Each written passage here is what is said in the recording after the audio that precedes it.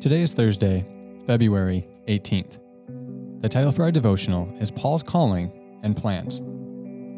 Finishing up chapter 15 today, we read of Paul's calling as an apostle to the Gentiles and his longing to journey to Rome to see the recipients of his letter in person. Romans 15:14-33 says this, I myself am convinced, my brothers and sisters, that you yourselves are full of goodness, filled with knowledge and competent to instruct one another. Yet I have written to you quite boldly on some points to remind you of them again, because of the grace God gave me to be a minister of Christ Jesus to the Gentiles. He gave me the priestly duty of proclaiming the gospel of God, so that the Gentiles might become an offering acceptable to God, sanctified by the Holy Spirit. Therefore, I glory in Christ Jesus in my service to God. I will not venture to speak of anything except what Christ has accomplished through me in leading the Gentiles to obey God by what I have said and done, by the power of signs and wonders, through the power of the Spirit of God. So from Jerusalem all the way around to Illyricum, I have fully proclaimed the gospel of Christ. It has always been my ambition to preach the gospel where Christ was not known, so that I would not be building on someone else's foundation. Rather, as it is written, those who are not told about him will see, and those who have yet heard will understand. This is why I have often been hindered from coming to you. But now that there is no more place for me to work in these regions, and since I have been longing for many years to visit you, I plan to do so when I go to Spain. I hope to see you while passing through, and to have you assist me on my journey there, after I have enjoyed your company for a while. Now, however, I am on my way to Jerusalem in the service of the Lord's people there. For Macedonia and Achaia were pleased to make a contribution for the poor among the Lord's people in Jerusalem. They were pleased to do it, and indeed they owe it to them. For if the Gentiles have shared in the Jews' spiritual blessings, they owe it to the Jews to share with them their material blessings. So after I have completed this task, and have made sure that they have received this contribution, I will go to Spain and visit you on the way.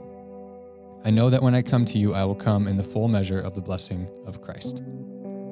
I urge you, brothers and sisters, by the Lord Jesus Christ and by the love of the Spirit, to join me in my struggle by praying to God for me.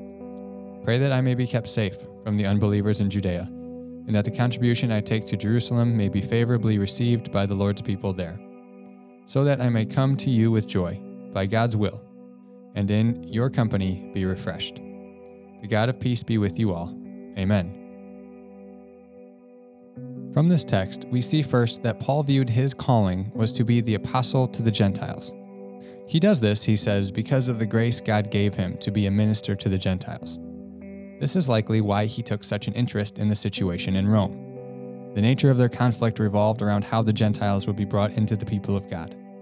He is yet to be there, but as we will see the rest of this week, he knows many of the Christians in Rome.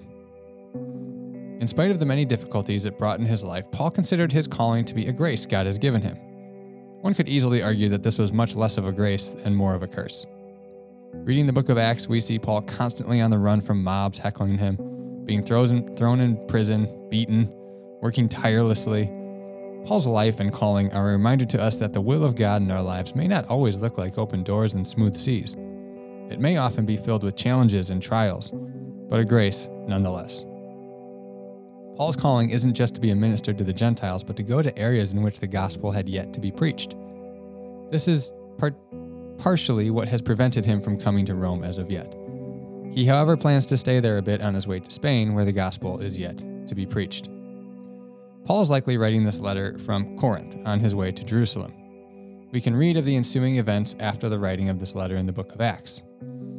What we should see here is that the gospel of Jesus and the works of Paul in the early church are deeply rooted in real events in history. Paul was a real person with real hopes and plans. Some things happened like he thought, some didn't. This we can all relate to. For additional content today, I've included on the devotional page the link to the Bible Project video at the end of Acts. When we read this, we see the story of Paul and how we saw his plans here and how he was planning on getting to Rome. He got there in a very different fashion. This video sums it up pretty nicely and just goes to show you how sometimes plans change, but Paul is still remaining faithful to the work that God has called him to. For reflection, do you have a sense as to what God has called you to do in this world? When things get hard, do you still feel driven by the higher purpose that God has called you to? Of course, life will get hard. Doors will close. The road ahead may be dangerous and difficult.